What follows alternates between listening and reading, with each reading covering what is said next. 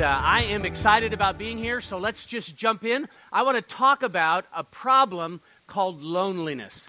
What we've discovered, I was looking at this interesting book I'm reading called The Science of Trust, and they did a study over here in Alameda of 9,000 people over 20 years, and two researchers, I'm assuming from the University of California, began to study what caused people, what was the major cause for people to pass away in this 20-year study over 9,000 people in Alameda County. Now, what was interesting about that was after they factored in diet and all the other things, they found that the key ingredient that seemed to cause or be closely associated with people passing away in the 20-year study, 9,000 people, was they either had good friends or were married or they passed away. It was the inability to have relationships which caused them to decline. Loneliness, in another study, suggests that it takes 7 to 10 years off of life. So I want to talk about relationships. I want to talk about what God says about it. Now, if you have your Bibles, you can open to Matthew chapter 22, verses 37 through 39. This is a very famous passage. Most of you who've been in church for a while know this passage. It's the two great commandments. Thou shalt love the Lord thy God with all thy heart, soul, mind, and strength, and thy neighbor as thyself. What God is saying is that the goal of the Christian life, the goal of the life connected to God, is a life connected to other people and to God. That relationships are the key. Now, what I want to do is, because Dave has been resisting me for 10 years, I've been asking him to do a marriage conference at Bay Hills, and he's somehow just ignored me or said no to me, so I've decided to sneak it into this passage. And I've just decided to begin a marriage conference so that eventually, if you guys like it, then you'll have to invite me back to do a full marriage conference, and then I will have gotten in to do this thing. Okay, so this is how I'm going. I told him I was going to do this, and he couldn't stop me by the time I told him. So what we want to do is this. I'm going to talk about marriage, but I'm really going to talk about relationships because there's key secrets that we've discovered from the scriptures that can really help us. So let's take a look here and hit this first one. We're going to talk about what I call marital intelligence. Now, I've got some really good news for you. And the really good news is, hit this next one, that there are only 5 problems in marriage. There's only 5 problems. Isn't that good news? It's like a known thing. This is the way guys have to think. I need to know all of them, and I need to know how they work. And I wrote this book so that it kind of could be the Chilton Auto Body Repair Manual for marriages. You can say, okay, your problem is on page 37, and this is how you take the fender off, and you do that kind of thing. And what's amazing is how many different people have been helped by it. So what I want to talk with you about is I want to talk with you about marriage, but really the same 5 problems exist within every company, within every relationship as a friendship, within the Rotary clubs, within the Boy Scouts, within all these different things. If the relationship breaks down, it's one of these 5 or some combination of them. So are you ready to take notes and kind of learn some things? Okay, 3 people over here. This section here is just really not into it yet. Okay, let's just try this. Did you realize that whether you have good relationships or not will determine whether you live or die? Okay, therefore, are you interested in learning how to have better relationships? Oh, good, we woke them up. Okay, now they're ahead of this group over here. Now, let's try and work with this, okay? If you were to come see me in counseling, and I don't get the chance to do as much counseling as I used to, what I discovered was that married couples often come to a marriage counselor to try and be a referee for their last fight. And it doesn't help. Well, she said this, and which one of us is right? And what I've discovered is that if you get involved in that, it doesn't help. So what I discovered is that if you come to see me, I draw this chart on a whiteboard, and I say there's only 5 problems in marriage. I'm going to tell you what the 5 problems are, and then you're going to tell me what your problems are. Okay? And what's interesting, as soon as we do that, it changes it out of being a referee, and I get right to the thing because both people will rat the other person out as to what's really happening. So it's just really, really wonderful. Then we get to the real meat of the issue, and it really, really helps. Now, remember, this goes for your company. This goes for friendships and other things. So if you're not married or you're married and you don't want to be, this can apply to other situations as well. So the first problem in marriage, the first problem is the problem of ignoring needs. Every time you're in a relationship with someone, they have needs, and they want you to meet those needs, or you're not going to have a relationship. When you're in marriage, what happens is that you're married to a young lady or a young man, and what they have needs. What's interesting is that men and women are completely different. They are completely different. It's fascinating how two totally different groups of people can get married to one another, be attracted to one another, and then kind of be shocked by how different they are. And hit this next one there. What I want to help you understand is biblically, when you fall in love with someone, when you love someone, it is not what you feel about them. It is whether you are going to meet their needs, pursue them, and please them. See, our world, our culture says, you're looking for someone to do things in you where you just go, and you feel things towards them. That's who you should marry. What the Bible says is, no, what love is you meeting their needs, pursuing them, and pleasing them. That will give them a good feeling. But a great marriage is built on both of you meeting each other's needs. Does this make sense? Now, that's the way marriage works biblically, and that's why it can work. Now, as we hit this next one. Now, typically, I will tell you that a husband has 7 basic top needs, and a wife has 7 basic top needs. Now, what's interesting is they're completely different. Now, this is the good news for you as men. You don't know any of her needs. You don't. And that's why it's always shocking to you why she's not excited when you meet your own needs in her. In other words, when you try and say, well, what do I need? Well, I need to have this, and I need to have that. And you try and do that for her, and she doesn't appreciate it. So what's interesting, I just like to tell men, this is very exciting. You don't have any of her needs. Therefore, you need to learn what they are and begin to meet them even though they make no sense to you. You go, why would anyone want that? Because she's who she is. And so I wrote this book called Becoming a Godly Husband that lays that out. We've had a lot of successes in helping men understand what a wife's needs are. Now, ladies, I know you're all excited because you're hearing this and you're thinking, he's listening. This is so exciting. It takes a man typically 3 months to 3 years to learn a woman's needs. And he has to practice them because they're so different. Like I said, now let me help you understand. Now, men generally, with very rare exceptions, do not know a wife's needs. On the other hand, I've found that women know exactly what their husbands need. They just don't think he's worthy to have them met.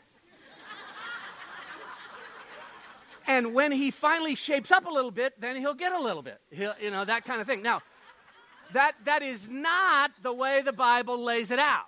But that's the way it's kind of working, okay? So now you have to understand, some marriages fall apart because husbands are not meeting wives' needs and wives are not meeting husbands' needs, okay? That's how it kind of falls apart. Now, one of the things that I usually recommend, and I have to kind of go through this quickly, is that if you're going to meet one of the wife's needs is to be listened to and talked to. So 1 hour every day, I sit down across from my wife and I pull up a chair and I just say, talk to me about how your day went. Tell me what's going on. And so I just focus on her because she needs to tell me about who she is, what's happened to her. I don't have that need. She has that need. Does that make sense? And so I meet that need, and she says, she says, it was so wonderful. And I said, I didn't solve anything. I know. You just listened to me. And we just had this, and it was wonderful. Okay, now, what's interesting is that she has that need. So I give her an hour a day. Now, I can hear the guys going, an hour a day? Where am I going to find an hour a day? My goodness, she was vaccinated with a phonograph needle when she was born. She's going to talk. She has a need to interact with you, to talk with you, to have you listen, not behind the paper, not with the TV blaring, just focused, okay? Huge difference. Now, let's move on.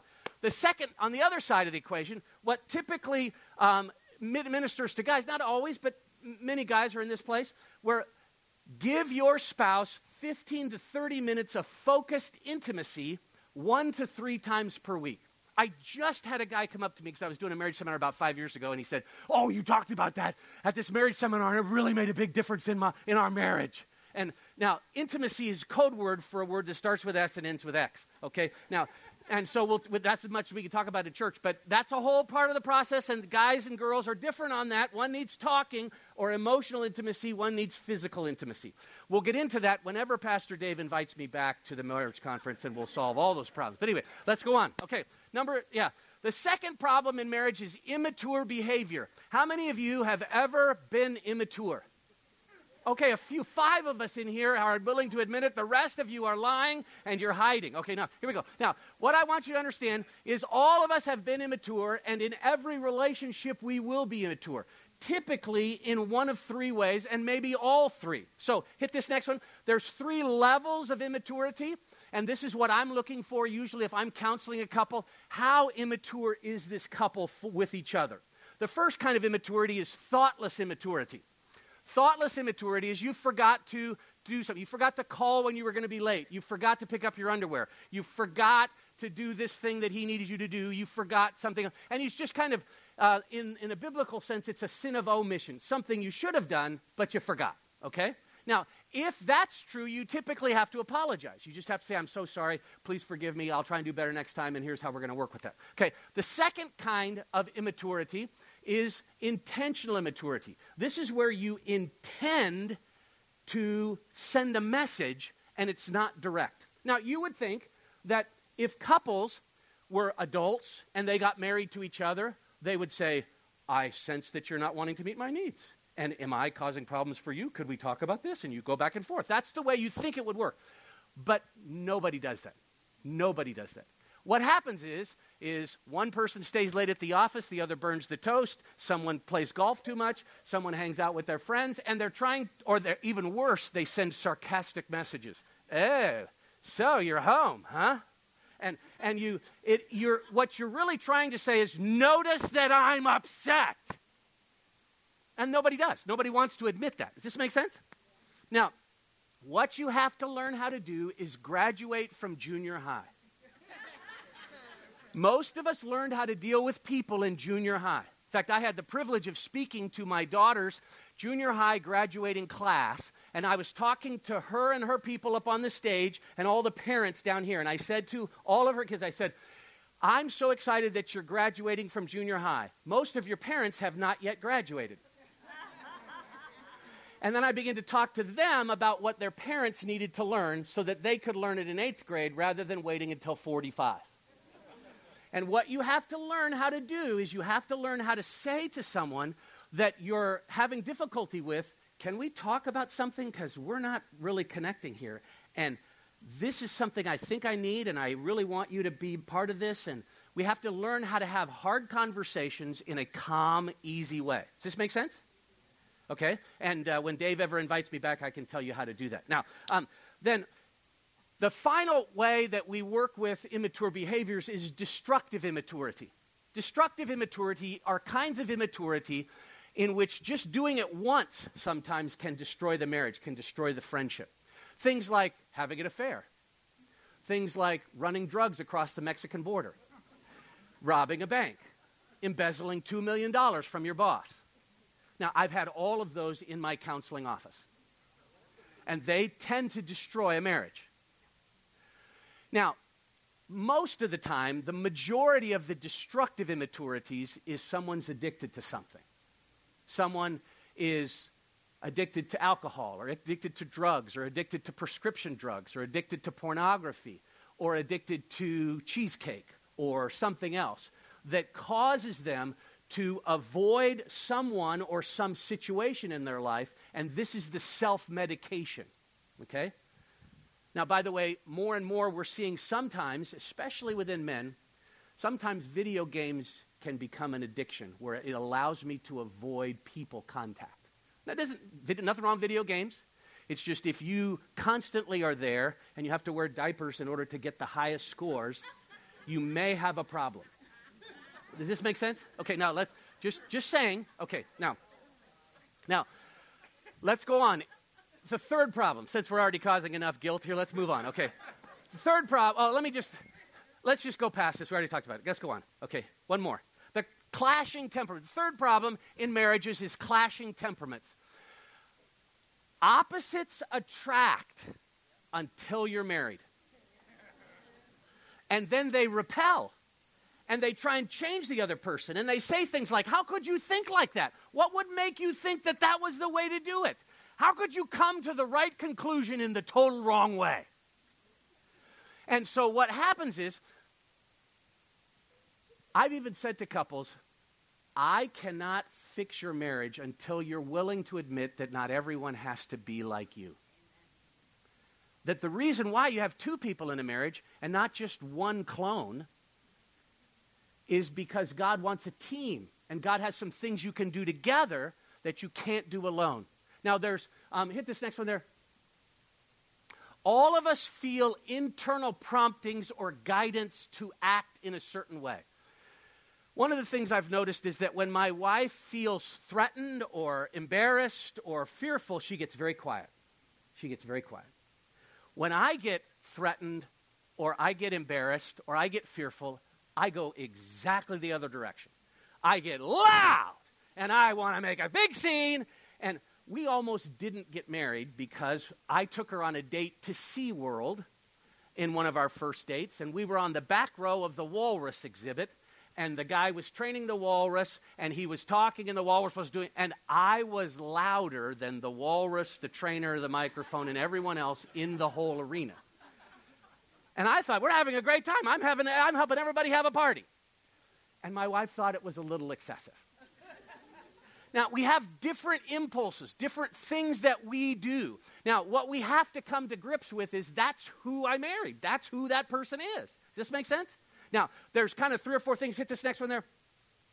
The first level of clashing temperaments is ignorance. Why aren't you like me? I didn't know you were like that. If I'd have known, is there a 3-day back guarantee kind of thing? You just don't want to deal with it.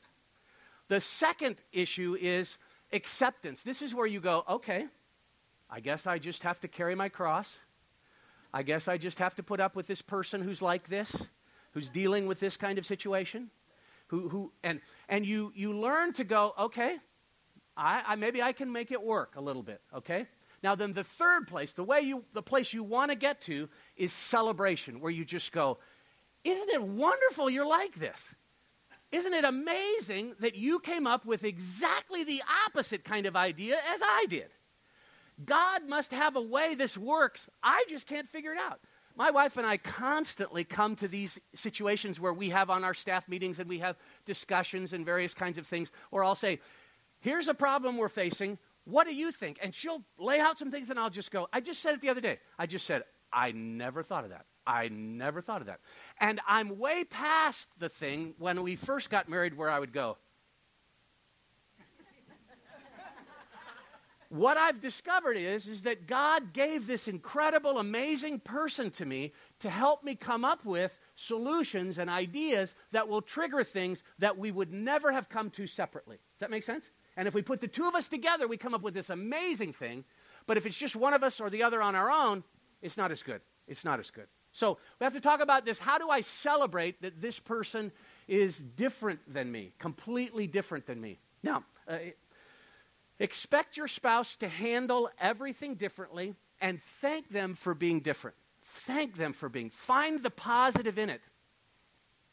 It is entirely possible that you can find the negative in everything, but that doesn't help the relationship, either in a friendship, at work. Have you ever noticed that at every workplace, there's a table or a group of people, kind of the table of lost souls? This is a horrible company. It doesn't do anything but hurt its employees. It doesn't really like us. And you just begin to share all the negatives. And if you stay in that group long enough, everything the company does and says and is negative. If you get out of that group and you go to the positive group, that's the group that gets promoted. And it doesn't mean that the company doesn't do things that are bad. It means that your focus is on how do we move forward. Does this make sense? And you choose which group you land in. And you choose whether you get to be promoted. You choose whether you have a good relationship with the company. Now, there's no perfect companies and that kind of thing, and just like there's no perfect spouses. Okay? Now, let's go on. I love this slide because this helps me so much. 30% of all marriage problems are solvable. 70% of all marriage problems are not solvable. In fact, did you know they've studied great marriages and bad marriages, and this is where they came up with the statistics. In great marriages, there are 70% of the problems that a great marriage has that are not solvable. They'll never be resolved. And so you know what great couples do? They laugh about them. Oh, yeah, he always does that. Kind of silly from my point of view, but I love him anyway. Or she just does it that way. I don't know why, but isn't it great? Isn't she wonderful? Ha, ha, ha, ha, ha. And great couples do not fight and try and solve every problem. Does that make sense? They just go, this is who they are. Okay. In fact, and one of the reasons why many couples have problems that are unresolvable is they're around temperament issues or they're around how you were raised. They're around, and you were raised in a different thing. And you go, that's the way they were raised. That's the way they were raised. And you just, my wife was raised that the proper way to vacuum was with an upright vacuum cleaner. I was raised in the correct manner to vacuum with a vacuum that was a canister that ran along the ground.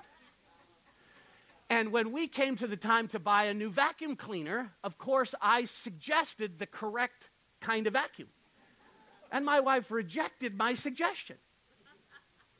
And you know what I have learned to do? Is because she is the major operator of the vacuum, I have come to enjoy an upright vacuum.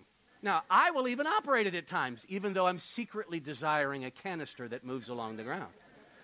And you just have to go, okay, this is not solvable. It's just, this is the way it is. Okay, now, we're having too much fun. Let's move on. The fourth problem in marriages is competing relationships. Competing relationships. Now, all of us have 9 or 10 relationships in our life, and those 9 or 10 compete with one another as to which one will be first, and which one will be second, and which one will be third. It used to be in our culture that pretty much God's imprint was on our culture, and companies would say, hey, I know you need to be home, I know you need to have time with your family, and I know you need to do this. And anymore, that's not true. Almost every company will say to you, we want to make sure that you treat us number one. We want to be number one in your life. And many times churches will do the same things. Organizations will do the same things. And more companies, organizations, nonprofits, good places will help you destroy your marriage by pulling so much time out of your marriage that you will ultimately have no relationship. Now, I remember I've said to a number of people, I remember one couple I just said, I can't fix your marriage until you change jobs or move closer to where you work. And this one couple, because I tried everything and nothing was working, and I realized he was commuting an hour and a half one way and an hour and a half back. He came home completely exhausted, had nothing for his wife, and he was just kind of a limperous, soda and pizza, give it in and watch the food. And then he went to bed. Then he got up really early in the morning. And so what they did was they sold their house, brand new house, sold their house, moved into an apartment 5 minutes from work, and their marriage flourished. I've also said to couples, look, I can't fix your marriage until you agree on how you're going to parent these kids, because they're wild and no one wants to be around you or them, and you got to agree. And that relationship has to be in its right priority. Does this make sense? So you come to an agreement. And, well, if you just tell her to agree on, just you two come together and work this through. Now, so you have to work through the issue of the other relationships and how much time and energy. I also have had to say to couples, I can't fix your marriage until you stop trying to make the PGA. If you're going to try and be the world's best golfer, you won't have time to fix your marriage. Does this make sense? Or whatever else it is, okay? There's just all kinds of things. Now, let's keep going. There's 3 levels. Ignorance, I spend my time my way. Second, rivals, I don't tell him or her what I'm doing because I don't want them to know. That's not necessarily helpful. And finally, we work our schedules together. We work together to understand what's going on. In fact, that's why I suggest this next idea. Hit this next one there. I recommend that every couple have a staff meeting every week to talk about schedules, children, finances, chores, what you're going to do. Now, let me just help you understand. There is no business in America that is successful that doesn't have a staff meeting. It doesn't happen. And the most important business you're ever going to be in is your marriage. Now, my wife and I used to always have our staff meetings on Saturdays at 1 o'clock, and now we've moved it, since the kids are gone, to 4 o'clock on Sundays after I get up from my Sunday nap, and we have a staff meeting, and we talk about all these things to say, okay, what's your schedule look like? because it makes all the difference. I just helped one couple get married, and I did some premarital counseling to them, and they've been married about 9 months now, and I talked to the guy's name's Nate, and he just moved to San Diego, great guy, and I said, how's it going? He says, oh, it's great. He said, it's great every single week, and except when we don't have a staff meeting. And we got so much stuff going on that we get fussing and fuming at one another because, well, I wasn't expecting, I thought you were going to take care of the dishes. And he said, we have to really work it through, and we have to have a staff meeting. As long as we have a staff meeting, everything works great. Now, oh my goodness, you are not listening quick enough. Okay, let's go on. Okay, you with me here? Okay, so 5 problems, we're on the 4th, now we're going to go to the 5th. The 5th problem is past baggage. Past baggage. Here's what happens when you find Mr. Right or Miss Right. You are convinced you have found the perfect person, so you load up in satchels all of the problems of your past relationships, past people, past difficulties, and you go,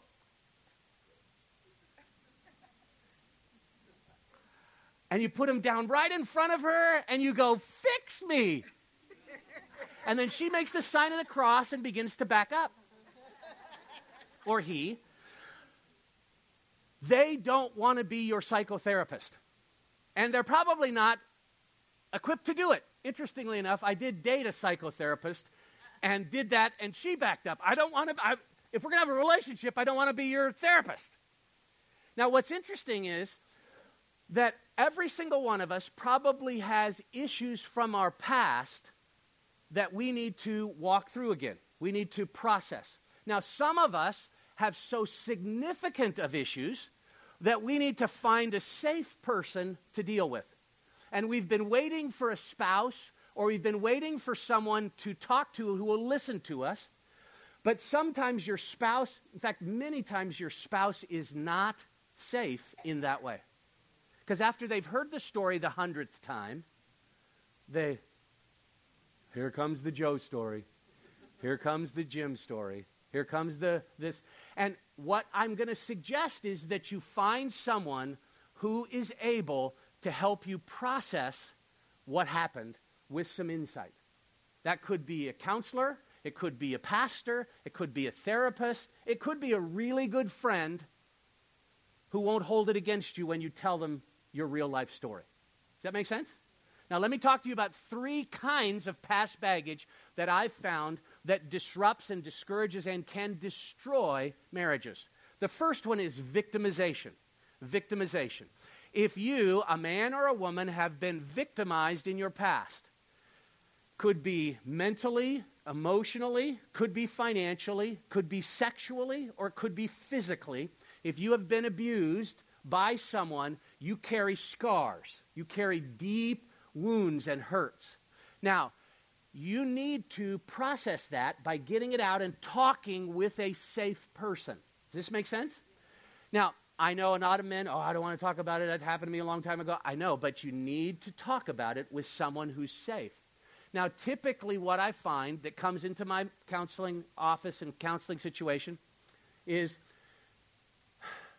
that someone was victimized in their teens or sometimes even younger, and then and they stuffed it, they pushed it down, and they didn't talk about it. And then what happens is somewhere between 35 and 55, they start remembering what happened to them.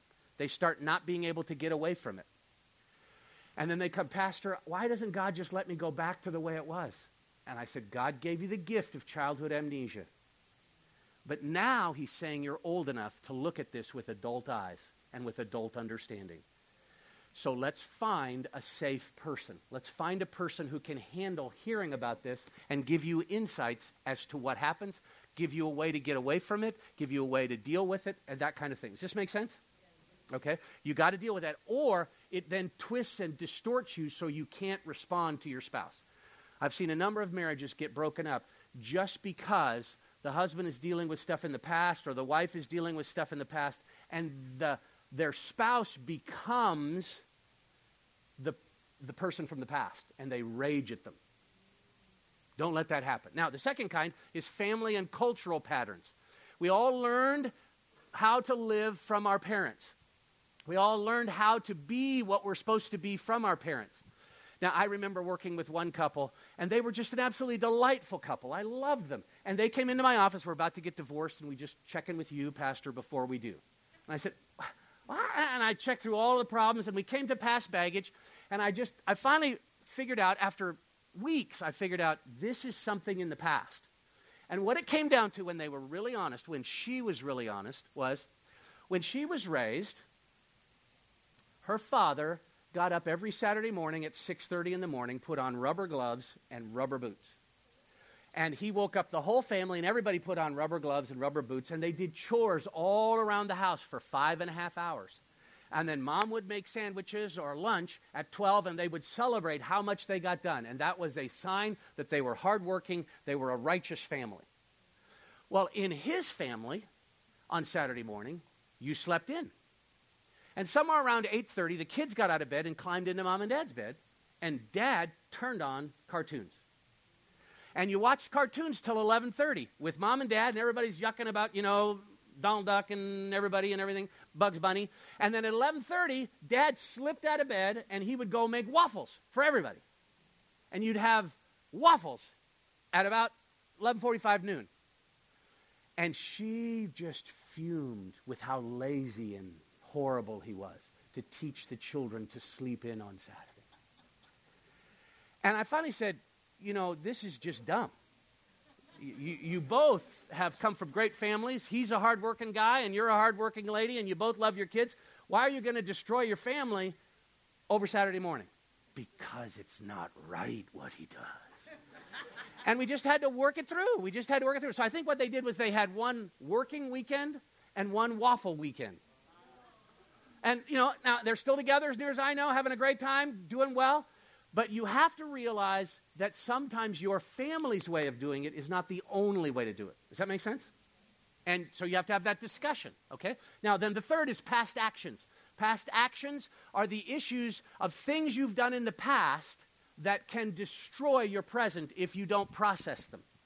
I remember one guy who came to me, and he was saying, I think my marriage is going to break up, and we worked through everything and couldn't find out what it was until eventually he told me what had happened in a previous relationship. When he was in high school, he dated with this one young girl for a long time, and then finally about 17 years of age, they made a mistake. She got pregnant, and rather than have the baby, he paid for her to have an abortion.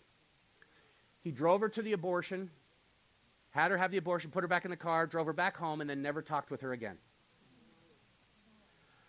And didn't say anything about it. It was wrong on so many levels. Then 2 or 3 years later, he met this lady who became the love of his life. He got married. They had kids. And then when they've had their first kid, it brought it all back to him. And he became a grouchy, grumpy person who needed to work through his issue. He then he talked with me about all of this stuff, got it all out. And then I said, you have to apologize to the woman that you hurt and wounded and did all that with. Then you have to go to your wife and tell her what happened. So he did all that. And what's interesting is they together said, let's volunteer to help young couples not have to make the decision you did. So they volunteer at a crisis pregnancy center to team together so that the hurt that he caused in the past doesn't have to be the hurt that happens to other women. Does this make sense? And so that was a wonderful solution, but it wouldn't have happened if he hadn't gotten it out. He would have destroyed his own marriage. He would have destroyed it. Okay. Now, one of the things I recommend for most couples is that you as an individual spouse give your wife or your husband the gift of you going to counseling. I remember I'd talk to a lot of guys and I'd just say, give your wife a gift for Christmas that you're going to go to 5 sessions of counseling. Well, I don't need counseling. I know, but you're setting a precedent here that maybe if there's anything, they can help you. And I have this wonderful counselor that I recommend people go to, and it's just amazing. And then one guy said, I don't know about this, Pastor. I'm just doing this because you're telling me to do it. And then he goes, I went, and he said, in 10 minutes, the guy had me crying. I don't know about this. But he said, all kinds of things came out. He's growing as a man. He's growing as a person, as an individual. And you know what's happening? His marriage is improving because he's changing. Does that make sense? It has nothing to do with her. It has nothing to do with their marriage. It has to do with him. He's growing. Now, the hope is eventually she'll say, well, maybe I could go too. And he'd say, well, if you force me, I'll let you. What we have to learn is sometimes we have to grow together. Now, let's go on. Here's the next one. Learn to forgive or you will be in torment. Learn to forgive. Learn to let it go. I just read an interesting study that was done in Harvard University in 1952 and in 1954. They studied college kids and they asked them, what's your relationship like with your parents? And everybody came from all different kinds of backgrounds, some horrible parents or whatever else. And they had little things. Is your relationship good, warm and friendly, distant, cold, or really icy? And what they found was, they asked those people that they tested in 1952, 1954, they tested them 35 years later in their midlife. What's your life been like? And they found 91% of the time, the people who had a distant or icy relationship with their parents, even if their parents were horrible, they had serious medical issues in their own life. 91% of the time. Individuals who had warm relationships, they tested them and they found out that they only had medical issues 47% of the time. So twice as much opportunity to have serious medical issues because of a lack of forgiveness. Let me just say, other than myself, you probably didn't have a perfect parent. My father's absolutely perfect. Comes to this church, he's absolutely amazing. 93 years of age, still firing around, just doing great things. It's easy to love him. Even if you had a bad relationship with your parents, find a way to let it go. Find a way to just say, hey, that's them, it doesn't have to be me. Don't hold on to it because you're the one who hurts yourself. Now, last one.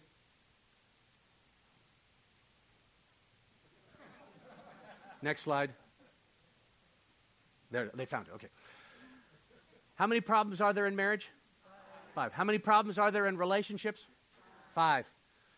You can do something about each one.